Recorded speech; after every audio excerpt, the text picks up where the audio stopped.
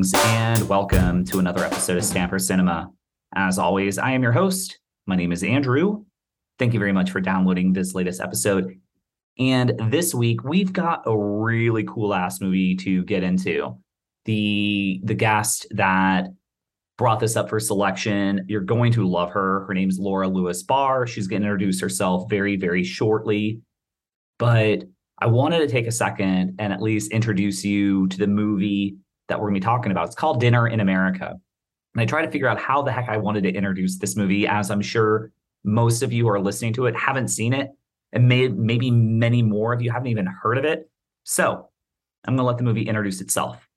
Hey, Mom, can I go see a rock show with Sissy and Karen on Friday? Rock concerts are bad news. Come on, I never get to do anything fun. You really need to take it down a notch.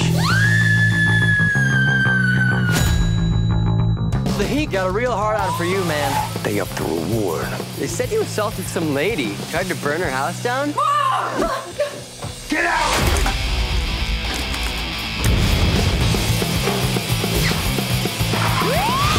You see anyone suspicious running around back here? You got someplace around here we can go? I'm on 5 different medications. Are you gonna eat that? I want you to take me to the concert on Friday night. We don't like rock concerts for her because of the strobe lights. You're thinking of a rave. What's that? Conversations that make you buckle up. I drive nuts. Are you both on dope? Oh! Do you think I'm weird? You are a total punk rocker. See what you got.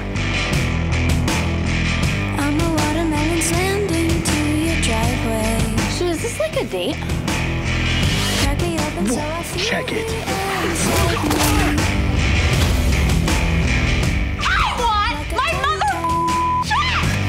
Are we going to jail? Probably. Are you all right?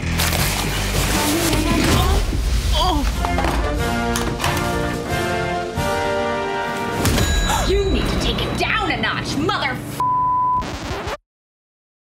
So what do you think? Sounds pretty intriguing, right? So let's actually get into the meat and potatoes of this discussion. Please welcome to the show, Laura Lewis-Barr. Again, Laura, thank you. Thank you so much for hopping on the podcast. I'm really excited to chat with you. Admittedly, when you brought this title to me, I hadn't seen it. I'm really looking forward to the conversation. And so I just wanted to say thank you for introducing me to a movie. That's what I really enjoy about this podcast, is finding out what other people like to watch. And especially if it's a movie I'm not familiar with, it makes it far more enjoyable. So thank you. Well, thank you for letting me choose the movie. That was super exciting to have the choice, and I love this film. Well, wonderful. And we're going to get into the movie, but before we talk about the movie that we're going to discuss about, being Dinner in America, I want to know a little bit more about you.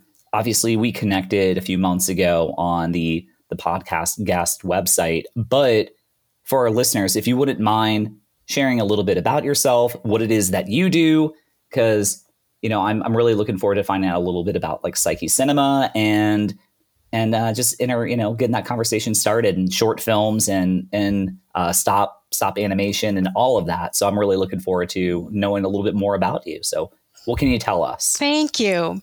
Well, my background's in the theater. I did theater for many, many, many years. I taught, directed, wrote, and then I had one of my plays made into a film. That blew my mind because film lasts forever and plays end at closing night. So then I bought a camera. I started teaching myself the camera. One way to do that was with these 11-inch dolls that I assembled in order to teach myself the camera and not make actors wait for me. And I fell in love with stop motion. And then the pandemic hit. And I was in my basement making stop motion films as my day job was demolished. I teach public speaking and storytelling. So I'm sort of immersed in story. It's my favorite thing ever since I was a kid. And so now fairy tales are really kind of my focus because they're a really great length for my stop motion films. And the degree I didn't get that I always thought I was going to get was in psychology. And a lot of people use fairy tales to explore psychology. So I'm sort of melding different parts of myself here. And that's why it's called Psyche's Cinema. And I'm on, I think, my 15th short. And it's been a good summer of festivals for me. So yay, I adore it. So when it comes to have you been traveling around, going to any of these different festivals, and like what have you been involved with thus far? So I was traveling, then COVID killed travel. So this month I will be, you know what's so funny? I was reading about Dinner in America, and they filmed this film we're going to talk about, Where I'm Going, next week for the Vidlings and Tapeheads Film Festival. It's a wacky festival in the suburbs of Detroit. And so I'll be there. I'll be in Portland, Maine. I will be in Los Angeles. It's a busy time with some of my short films. And I just found out tonight before we got on that I have one in Poland coming up in September, but I won't be going there. I can't afford all that travel, but yeah, it's so exciting and fun. That is exciting. That's really exciting. And I want to know a little bit more about that, but just because, you're talking just simply about like traveling, for the listeners, you're in the Chicago area, correct? Correct. Yep. Now, when you said that you were teaching and you're basically theater background, where did you go to school? Where did you teach? I'm just kind of curious just to know a little bit about that as well. Sure. I did my undergrad in Chicago, Northeastern, and then I went to San Francisco State and did my master's. I started a PhD at UC Davis, and I didn't want the academic life. I mean, it's a luscious life, but I think I felt the artist calling me. So then I did teaching at colleges, mostly community colleges in Chicago and California. I spent 10 years in California before I returned home. And so I was teaching theater and directing theater and writing theater for just many decades. Sure. Not to age myself, but yeah. Yeah. Now, also regarding the 11-inch dolls, is this just something that you had been collecting? What's the background story on those dolls? You ask such great questions. No, never was a doll collector, but you can buy everything now online, used pretty cheap. I learned eventually to buy the dolls that have articulated wrists and elbows and knees. Because my first film, they really couldn't move very well. They were the old-fashioned ones. So I put magnets on the bottom of their feet. I have a metal stage, and I've learned through trial and error. I'm really self-taught. So it's a blast. And here's the biggest thing is, as a playwright and a screenwriter, I was always sort of begging someone to do my piece. And then when I started doing my own, I realized, oh my gosh, I could do whatever I want. Oh my gosh. It's thrilling and terrifying to not have that gatekeeper. As a podcaster, I'm assuming you have the same, you're free to make it up. And that's incredible. Yeah. Now, what I'm curious, because whenever I think of stop motion, I just think of the time-consuming element of just understanding of stationing everything and then subsequently editing. And it's something that I find extremely fascinating. And it's not so much of a question, but just kind of like an applause of that's incredible. And I admire that you dedicate this time to this passion, because stop motion is something that I've always been a big fan of, and I can't stress enough of just all the meticulous detail that goes into making it happen. So to dedicate this passion, heck yeah, just cheers to you. I just like I said, it's not even a question. I just think it's awesome that you're doing it. Well, thank you. I have total control of my domain, and that's what's really fun. Live action, you lose a lot of control. So I think to have your own little kingdom, it's amazing. Yeah. Now, when you're typically doing a quote, because a short, how short are we talking about? What are those parameters that you're working with, and how much time goes into just one? They're all different in terms of their specifications, what I need. So my shortest films are 2 to 3 minutes, 3 minutes. I just finished one that's 14. That was like a mega thing. So I guess real life or daily life gets in the way. So it's often hard to say how long they take. But I would say they take anywhere between, say, 4 months and 8 months to do one, depending on the length, how many characters, how many scenes.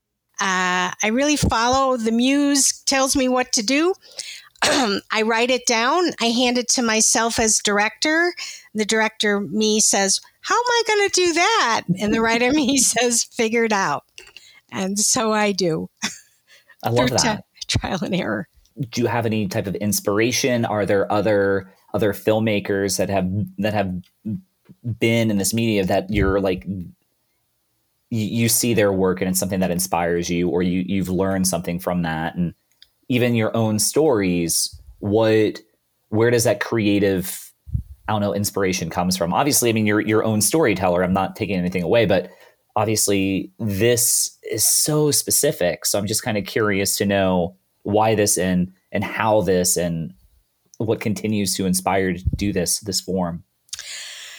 There was a cult film that I never saw, but people often bring it up when they see my work, and it was about Karen Carpenter, and it was done with Barbie dolls that they make get thinner and thinner and thinner. It was really kind of a crazy, crazy piece. But I saw some other thing years ago with Barbies, and they were just sort of held and moved around, and it was more about the voiceover, no mouth. I don't move the mouths either, but it gave me courage because it was so, scrappy, funky. It was just hilarious, but, it wasn't trying to be slick. And I'm always struggling because I want high production values, but I'm not going to be Pixar. I'm never going to be Pixar. So can I just be the best kind of scrappy style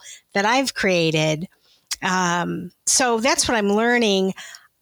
In terms of story, they do just come to me.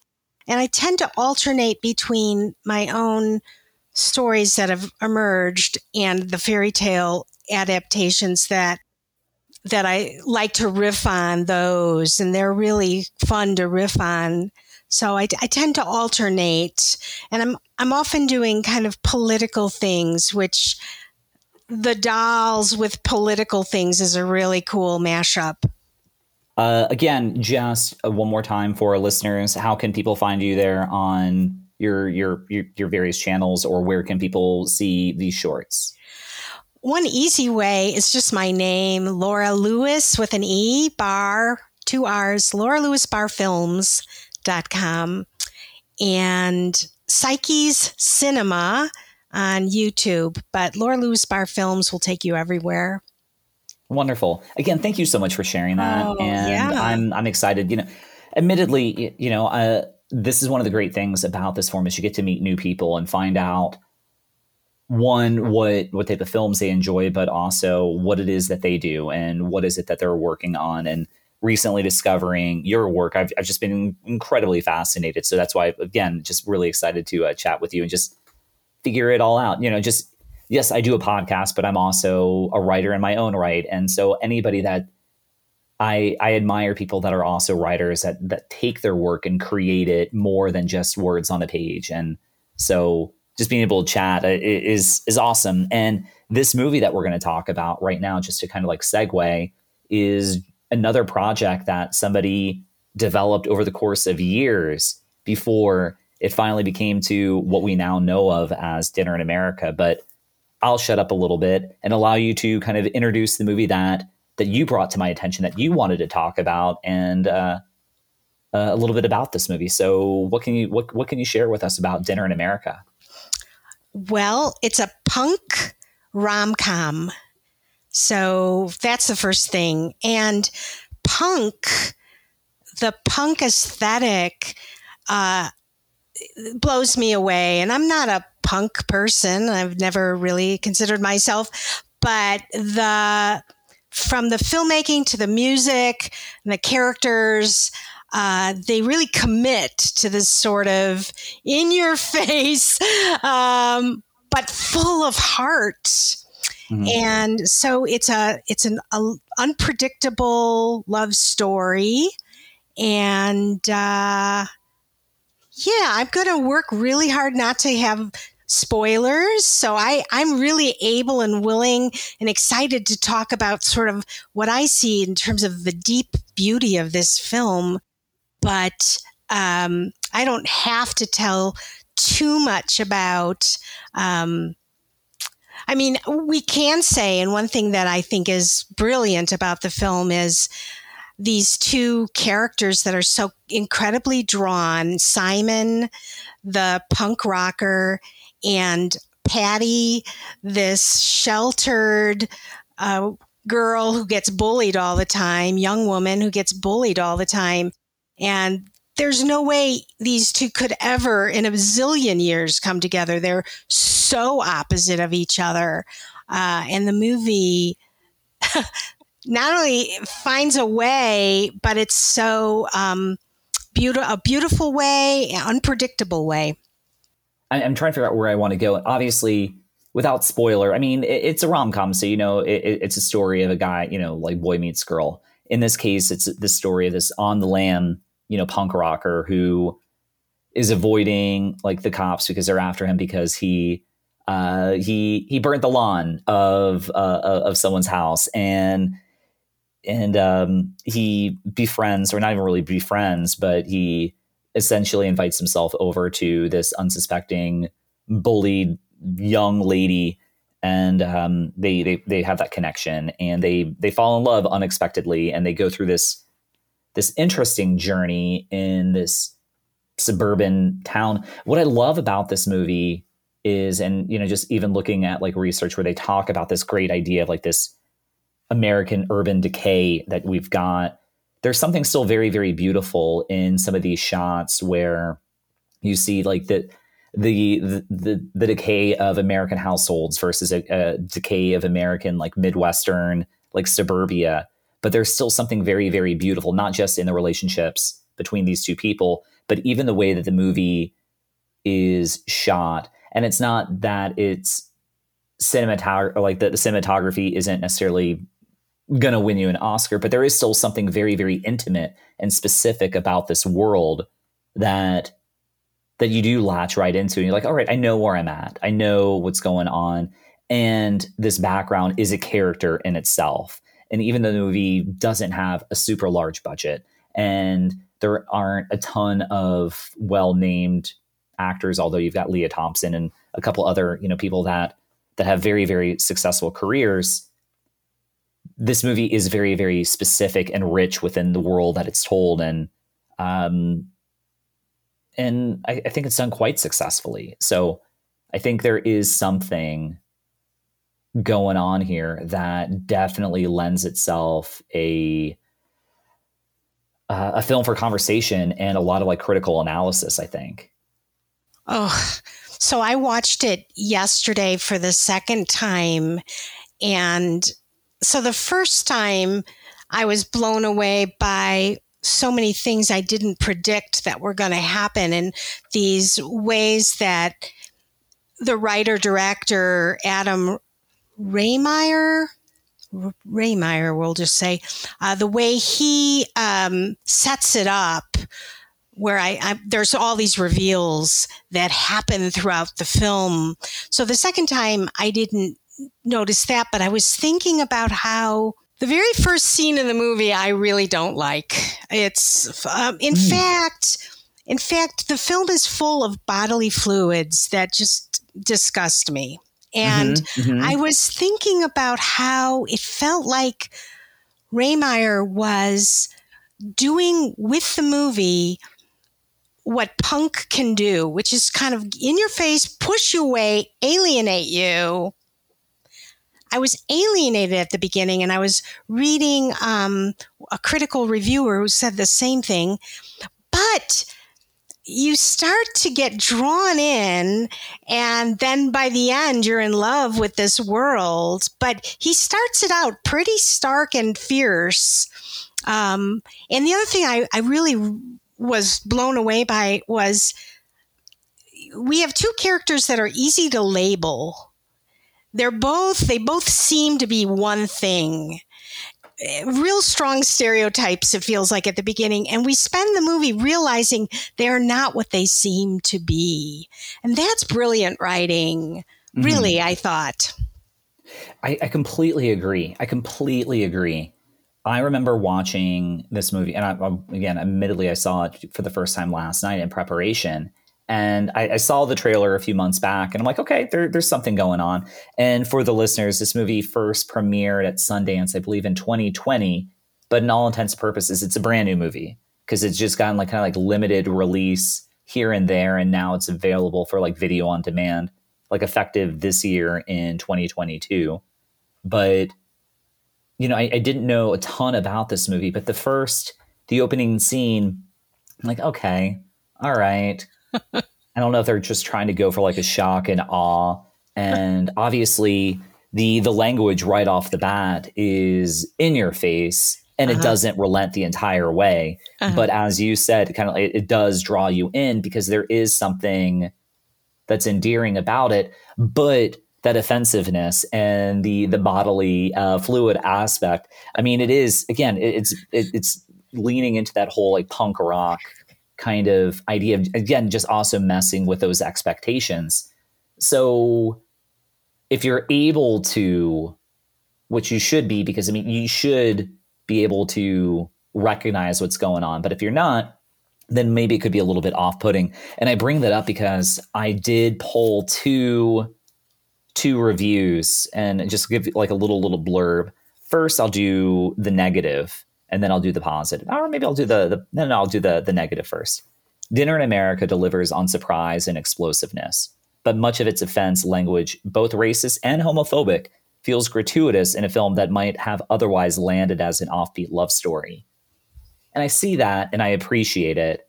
But again, the offensiveness is fully intentional as far as I can see it, is some of the dialogue, which is, again, often extremely racist, homophobic, and incredibly offensive, also feels very, very specific that it's done in not necessarily a George Carlin way that he's playing with language, but very much the filmmaker, I think, is playing with language and the choices that these characters are making. At least that's the impression that I got. But after the first few minutes, I didn't necessarily know that was where it was going to go. But after about 15 minutes or so, I'm like, okay, I get it now. I get what the filmmaker is really trying to do, or at least that's how I believed what I thought the filmmaker was trying to do. You agree? Disagree? Very interesting. In terms of racist language, I remember he does I think a brilliant job at Simon is cruel to people in the film, but he's only cruel to people who were set up to not like. And in that one of those early dinners, there were the two racists, the father and the son, who are yelling epitaphs at the television. And I hated them, so I was fine with the violence toward them. Yep. And I think Reitmeyer does a great job at that. The homophobic, I remember those, and it became just like expletive spaghetti that, these characters use. So, I wasn't bothered by the language. It felt very honest to me. Yeah, I totally agree. And again, just the whole thing about just punk culture or punk rock is about making it's anti-societal. The whole thing is about making you uncomfortable and doing everything. And obviously the people that are extremely racist and homophobic, they're kind of deplorable human beings in many ways. That, he obviously, our protagonist in Simon, he has a penchant for using, dropping F-bombs and saying the P word, if you will. But it's the real tasty, nasty expletives are done by those that we're not a big fan of. But that was a negative review that I had. The positive one is, again, I wish I would have attributed, but Dinner in America, written, directed, and edited by Adam Reitmeyer, is a movie with anti-establishment, anti-social Quicksilver coursing through its veins. But at its heart, it is a sweet love story, one of the sweetest in recent memory. Sometimes a movie comes along and surprises you. Sometimes a movie makes a poor first impression, but on closer examination, you realize there's more than meets the eye. To contradict Allen Ginsberg, first thought isn't necessarily always best thought. By the end of Dinner in America, I look back my own initial resistance with a small sense of awe. And I think there's something there. Again, it's kind of like a blunt instrument when you first start this movie. I don't know. What is this that I'm getting into? But as these characters unfold, they don't change, but our perceptions of these characters do change. And you realize, okay, this is the world that we're in. This is very, very specific.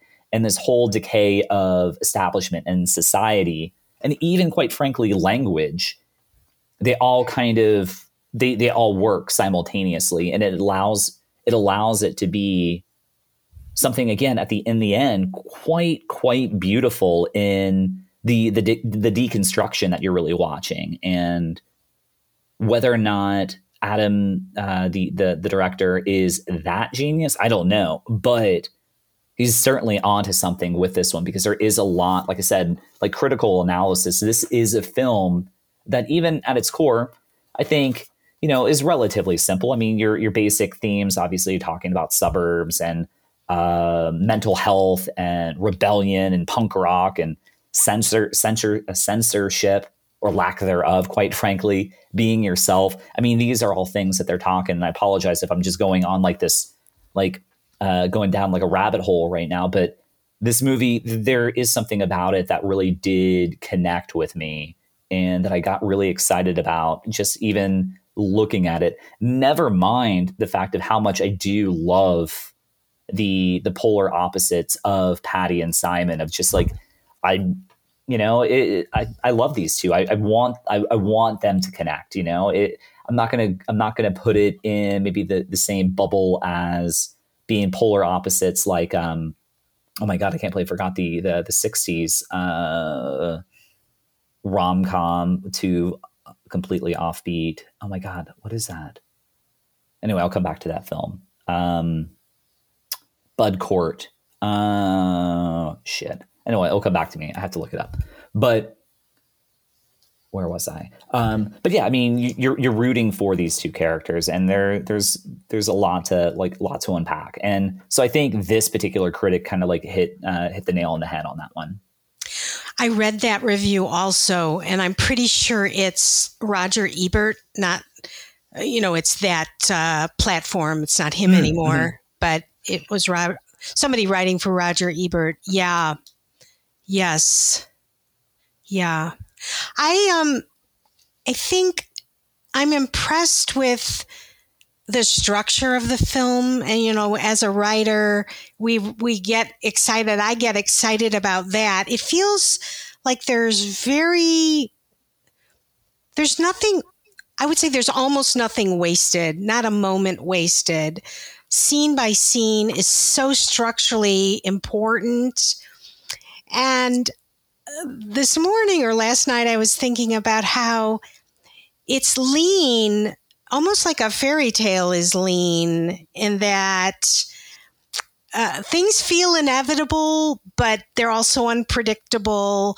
And that happy ending is really earned. I don't know, structurally, I'm so in awe of how he structured the film in terms of the scenes. And then the repeated refrain of dinners and how there's so many dinners that anchor the story. It's a brilliant. Did you know that he created this film from 2 different scripts that weren't working? That's what I heard, and what admittedly, what I found out, this was from like a wiki, is that he had taken 2 different ideas. One that he had written once upon a time, and which really kind of focused on Simon's clinical trial story. And then the other one was more focused on Patty or something like that. And he just kind of like bridged them. Do you have more insight on that? That's all I know, but I just think I always fantasize about being able to take projects that aren't going anywhere and find a way to make them work. Yeah. And the fact that he did that in such a brilliant way, wow, kudos to him for that. Because I think you can't always sew together pieces, and you would never know that they didn't. But there is that tension also, which gives the film a lot of energy, because both characters are fully developed. They're fully their own thing. And then it's coming together. Yeah. Now, as far as like coming together and really getting that energy, did you happen to come across that piece or that article where they talk about Adam, the director, and then Emily Skeggs, how they basically found this whole movie really to work through that song? Did you hear that? No. So they did co-write that Watermelon song. The director and and Patty, who is a singer, she was like nominated for a Tony years ago. I make it sound like a really long time, but like 2015, 2016, something like that. But they were able to. So they co-wrote, and she sang the song and he created the music and everything. So through that song, they were able to really kind of find a little bit of that energy and what it was that they were looking for to make this movie work. And I love that this movie is very much a punk rock, but the standout song is like a power pop, like catchy song that is like right up like my own like musical tastes and everything. And it was already I was already enjoying this movie long before I knew that Emily Skeggs could sing. But like that didn't hurt. That did not hurt my enjoyment of this film. Again, her character Patty, and she completely crushes it. And there's you worry about Patty in many ways. Obviously, she's bullied and she's sheltered. And then with all the medication, you also wonder, is this someone that's maybe a little bit like perhaps like on the spectrum? And all these different thoughts go on. And this movie never really establishes when it takes place, which makes it kind of timeless in a way that maybe a movie like Napoleon Dynamite also is kind of timeless, or a movie like even Edward Scissorhands, where they're not establishing this is when the movie takes place. And so maybe this movie takes place 10 years ago. Maybe it takes place 20 years ago. Maybe it takes place now. We don't know. But her issues are never really explored other than being bullied, and she's medicated, and this is what it is. And you enjoy the movie. I'm going on 5 different points but my brain is like that. Like I said, I've only just processed this movie, and I've got a lot to say. But this movie, it was already incredible, and then it's one heck of a catchy pop power pop song that's going on, and I love that it's the music specifically that really helped him find. That's where I was going. That really helped them find this energy within this film. Yeah, I was reading about him. He really is a musician. I mean, that's a big part of his life, and he edits with a musician's sensibility. The opening credits just blow my mind, the way he's using this beat to sort of create this amazing energy at the opening. It's brilliant, and just the editing, the way there's these jump cuts that are just warning us or telling us we are about to go into this land. It's funny that these films you were describing and this timelessness fits into this fairy tale. Once upon a time, it feels timeless. I have to tell you, the pop song has been in my head for like 24 hours. I can't get it out. It's a worm in my head right now. So yay, thank you, I guess. I mean, it's only, there was something else I was going to say about it. Okay, I've lost the other thought. Oh, it's all good. Just the song, round and round. Right. I feel bad because, we've mentioned obviously Adam Rehmeyer. Our Simon, our central protagonist, is the actor Kyle Gallner, who's been in stuff for years. Admittedly, when I think of him, I think of a movie that came out earlier this year, which was Scream 5, I guess at this point. But he's been in stuff for forever. Emily Skeggs, I was new to her. Pat Healy, he's done stuff. Mary Lynn Rajskub, who was the mother in this film, or the mother of Hattie. She's been in everything for years. I think of her as Chloe on 24. And then, of course, Marty McFly's mother, Leah Thompson. What I do love it's maybe not entirely not too subtle, but just this, here we go. We've got Marty McFly's mom, a little oversexed with a young man at her dinner table, and I just couldn't help but see the parallels. Instead of it being Calvin Klein, Back to the Future, it's this punk rock, or still again another musician, but I was just getting these parallels between Leah Thompson in this movie and then Leah Thompson in Back to the Future, just having the hots for this bad boy rocker. In one case, it was her son, and another one, it's her daughter's, a guy that she brought home, and which I just thought was just kind of fun casting, but also just really, really amusing. And my own my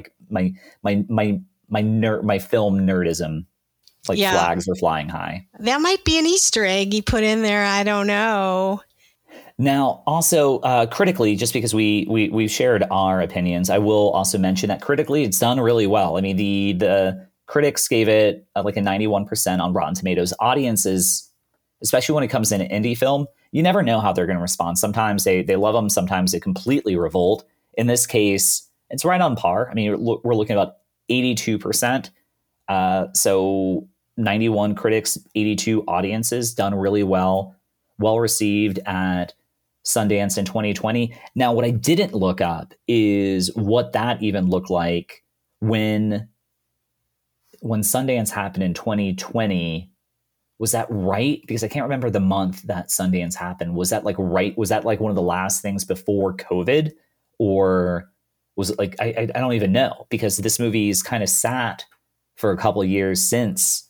So I'm just kind of curious about that. If it had a little bit of exposure, then everything shut down, because now, the movie got released in limited, very, very limited theater runs in June. So in 2 years, it went from riding the festival circuit into now getting video on demand. So I'm kind of curious about that. with maybe a little bit of time, I'd be able to research a bit more, but I don't have that answer if you do. No, I don't have that answer. It's a really great question. And I admire Reitmeyer because he could clearly write a standard rom-com that would have been a mainstream blockbuster, but he was true to his vision. And not everybody's going to love this film, even though it's a brilliant film, because it does push against people's sensibilities. I mean, the mainstream sensibilities. So would it have done better if COVID wasn't a piece of it? I don't know. Will it always just be niche? Maybe. I don't know. Favorite scenes? What are some of your favorite scenes from the film? Before I answer that, I do want to say this thought that's come back to me, which is these characters are so well written. You're talking about Patty's medication. You know, I've spent time hoping that Patty stopped taking her medication when the movie's over. Like, I am so invested in them. I fantasized about what would happen after the movie ended, and I want this to happen, and I want this to happen. That's kind of amazing. These characters so hooked me. I told you the very first scene I hated. In fact, watching it the second time, I was nervous to have to watch some of these body fluids again. But, but you know, I have to say that first scene sets up so much. It can feel like a little bit like, what the hell? Why are we spending this time with this woman who's coming on to Simon in the strongest possible way? And it sets up the counter to Patty. Mm-hmm. And it says so much about Simon that he's not interested in that girl with the girl pounding the meat. In that first scene, pounding's the wrong word. But anyway, I really love the scenes also with Kevin, the brother. I think he's brilliant. He makes me laugh. So Patty's got a brother named Kevin who she fights with all the time, and their dinner table scene. I thought all the dinner table scenes were pretty amazing when the families are all around the dinner table, and how many types of dysfunction can we explore? Mm-hmm. Mm-hmm. How about you? I mean, there's a lot of favorite scenes. Just because you mentioned dinner table, I can't, I can't help but be reminded of Simon walloping that one guy in the face with the turkey, which I just think was just hysterical in one of the early scenes in the movie. Yeah. I love that thoroughly. A very, very low key, funny scene that won't necessarily spoil the movie, but at one point when he figures out who she is, she being Patty, he goes to the bathroom and she asks if he's, going number one or number two. And then, he leaves. He leaves the house entirely, comes back later, exits the bathroom, and there's this perfect tower of toilet paper rolls waiting for him. And nobody says anything. It's just like a fun, like subtle, like visual gag, which those are like some of my favorite things in the world that I just laugh at. I'm like, oh, that's genius. Yeah. Whether that's in the screenplay or that's like just a, like a set designer, like director, whatever it is, like, oh, this is in the script. This would be a fun visual gag. So love that. The everybody being stoned and pantsless, I think, was also something that I thought was just kind of silly and ridiculous, but also worked really well. And of course, the editing of laying down the track was just a really great shot to see, Simon first, doing like the percussion, and then doing the bass, and then, the guitar, and then, her singing. Just the editing of that was really good. And then again, just subtle visual cues, which I loved, which was him walking across that parking lot where he had the weeds, going through the cement. And then he comes back the other direction later on. And then that really, really wide, that wide shot of her right in the center of the screen at like the bus stop. And you have like just like this vast scenery behind her. Again, nothing super crazy, but you get what's going on. You see what they're trying to tell you visually, and it works. Again, it's a simple movie, but there's something very beautiful. And I couldn't also help but think, I don't know if you thought about this or if you're even a fan of this movie, but I got some really, really strong Bad Santa vibes in this movie. And I don't know if you've ever seen that movie, but almost beat for beat, this movie is very Bad Santa in this unlikely couple. In that case, it's, Santa and a kid, but two people that are on the opposite ends of appreciation within society, and how they kind of team up and they connect, and it's their journey.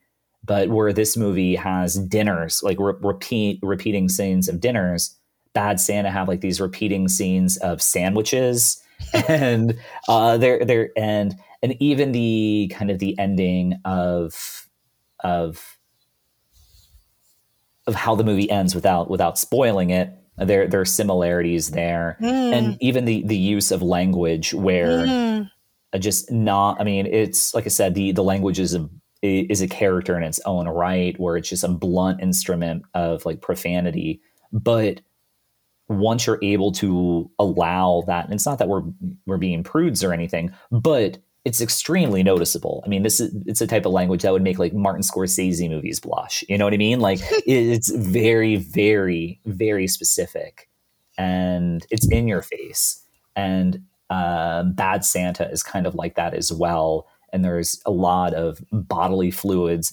Again, just almost beat for beat. There are some striking parallels. And maybe that's another reason why I love this movie so much, is because I love Bad Santa so much. And this is just like a punk rock rom-com version of that story. Wow. I'll have to see that one. You're talking about language, and I'm thinking about David Mamet and how, there are certain writers that can take swearing to the level of poetry. And I think what's part of that is the love. I've always wondered how some filmmakers can use violence, but I don't feel degraded. I don't feel horrible. There's love at the core of the piece, whatever it is. And he does that here. There's so much love in the character of Simon. It takes a little while to maybe find it at first, but there is so much love and passion in Simon that it elevates the whole piece. So it isn't, I think violence or, verbal violence, physical violence is something that people sometimes use in a cheap way, but not here at all. It's very poetic, I think. I do think of Mamet. Yeah, I see that. Now, earlier in our discussion, you said this was your second time seeing it. Like, how were you introduced to this movie? Oh, I'm always searching for well-reviewed movies on Rotten Tomatoes. And so, it was really just searching for a movie to watch. And I'm a sucker for rom-coms. So, nobody introduced me. I mean, follow-up question, because you said that you're a sucker for rom-coms. Other than say this movie, what's another rom-com or two that you enjoy? Oh, wow. So they're all the old classics, but The Big Sick was pretty good. But nothing, when you ask somebody a question like that, then now I can't think of any, of course. How about you? Are you a rom-com fan? I enjoy a good rom-com. And truth is, I do like them. I'm not going to put it in my top, like my favorite genre, but I know I was tongue-tied. I couldn't remember the movie I was thinking of earlier, but just from like Unlikely Couples, but I do love Harold and Maude. That was a movie that I couldn't remember. Obviously, whenever you think of a rom-com, I mean, it goes to like one of the great ones being, you know, When Harry Met Sally. But then there are these off the like the beaten track like rom-coms, like Safety Not Guaranteed, I think is one that I thoroughly enjoy. And if you're not familiar with that, it stars Aubrey Plaza and it stars Jake Johnson, who was on The New Girl, and then Mark Duplass, who has been obviously he and his brother, you know, ridiculous career. But if you're not familiar with it, I've talked about in this podcast, and I had the actress Jenica Brugiere, who was in this movie briefly as well. It's one of my favorite rom-coms. It came out maybe a decade ago, but it also taps into like one of my favorite like film tropes, which is time travel. And this is kind of like a time travel rom-com, but not in the sense that other time travel rom-coms. It's this idea of regret and loss where this guy wants somebody to travel back in time with. So there are a couple reporters that like they read this newspaper article. I'm looking for somebody to travel back in time. Bring your own weapons. Safety not guaranteed. Oh, and they're like, yes. Mm-hmm. Great film. Okay, so you did see that. Yeah. Yes, now I'm remembering. Yes. Yeah. So I mean, those are like the type of rom-coms that I thoroughly enjoy. So I mean, I like commercial ones, but I also do enjoy a good like indie rom-com like that one, and that's just one that I thoroughly enjoy. And then I love rom-coms that are like anti-rom-com, like It's a Disaster, which is a whole movie about like couples brunch. So all these couples come together for like a brunch, and what we find out is one of the couples are breaking up. And what we also find out is, it's also the end of the world.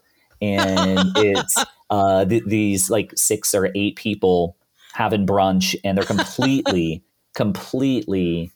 horrible, every single one of there. And then we find out, somebody dropped a chemical like bomb, and it's the end. It's like the end of days, and it's like their final couple of hours. And the movie's called It's a Disaster, and it's hysterical. And so it's just a ridiculous little like comedy.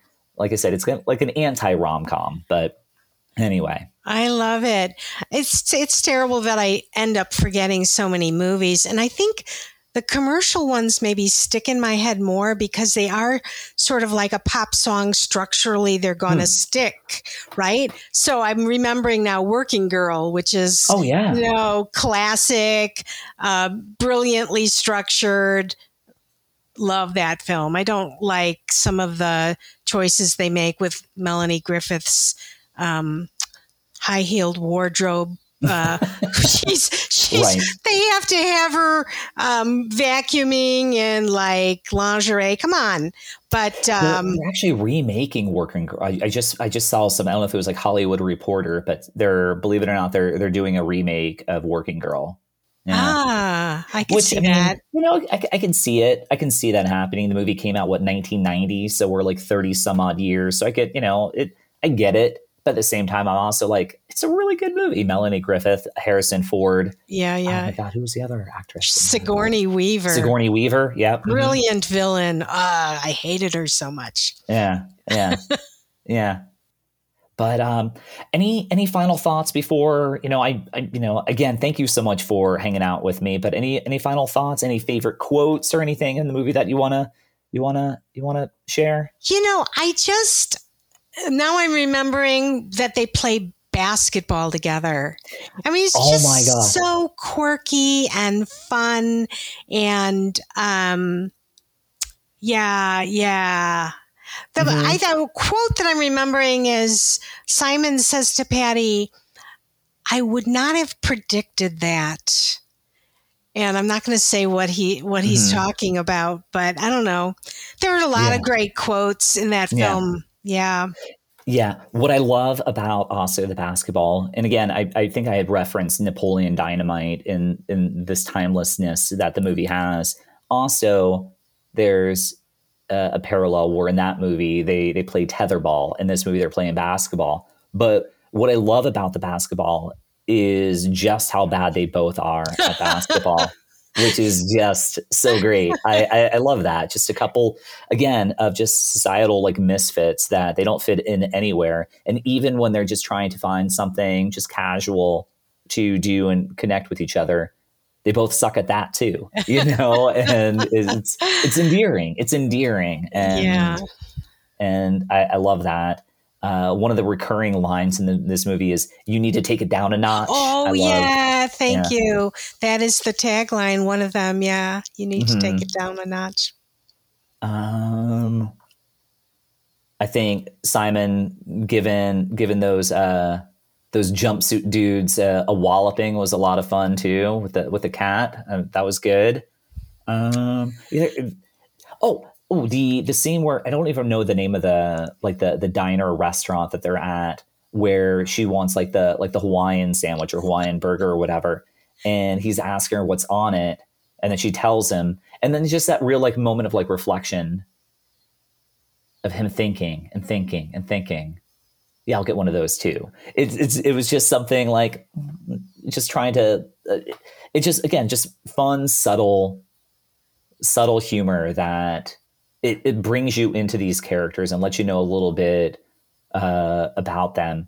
There's a lot going on in this movie, and it's a simple story, but again, a lot under the surface. And there's hope for me anyway, that this is one of those movies that is going to find its audience. You know, obviously it's a small indie film and there's not a ton of buzz. Obviously the critics know about it, and those that see it, people like you that introduce it to me. I think that's awesome. And hopefully people are listening to this podcast and like, let me find out about this movie. But my hope is that this is going to be a movie that in 10, 15 years, people will be like, oh yeah, this is kind of like a Welcome to the Dollhouse, which that movie took a little while for it to find its audience as well. That people look at like, oh my God, that timelessness also might also help this movie, because people might think of, did this movie take place in the 90s? Did it take place in the early teens, or was this 2020? Was this what America looked like? Because it doesn't put itself. I don't know if anybody ever really has a smartphone in the movie. I don't know. Even the TVs look kind of old.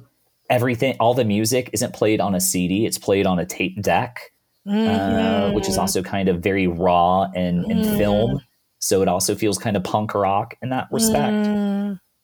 And I don't know. I'm right now. I'm just kind of, I'm improvising, like I'm ad-libbing. I'm all over the place right now. It's good though. It's really great the way you're bringing forth the timelessness of it. It is a really lovely feature of the film.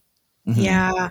It's specific. It's very specific, but what it's specific about are the characters and their relationship to the people around them. Mm-hmm. Whether it's the drug dealer or, the parents or the guy who runs the clinic. It just feels like it's about these people and how they interact. Mm-hmm.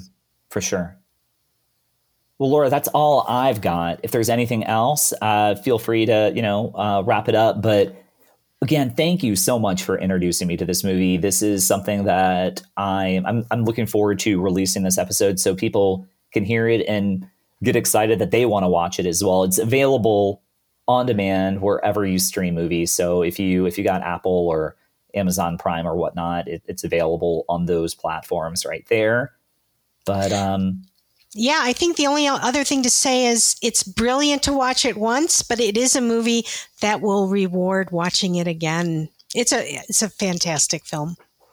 Well, Laura, thank you again. Please tell the listeners one more time how and where they can find you.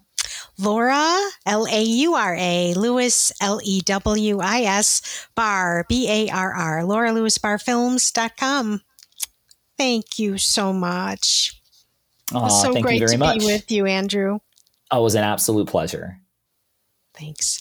Again, thank you to Laura for hopping on the show. I'm incredibly appreciative for her introducing me to this movie. I hadn't heard of it. And now it's quickly going to be on like my short list of favorite films that I've seen in the past few years. I'm torn. Do I consider this movie a 2020 movie or a 2022 film? I don't know. I mean, it hit the circuit in 2020, but it only really came out in streaming in 2022. So I don't know. But what I do know is that's about it for this week. As always, please do me a favor and tell your friends about the show. Get them to subscribe. Leave a review, as always. You can find more information about the show on my website, stampercinema.com. And you can even leave a review there. Take a look at the show notes, as I'll have some information about Laura and more information about the film. But that about wraps it up. We will see you next time on another episode of Stamper Cinema.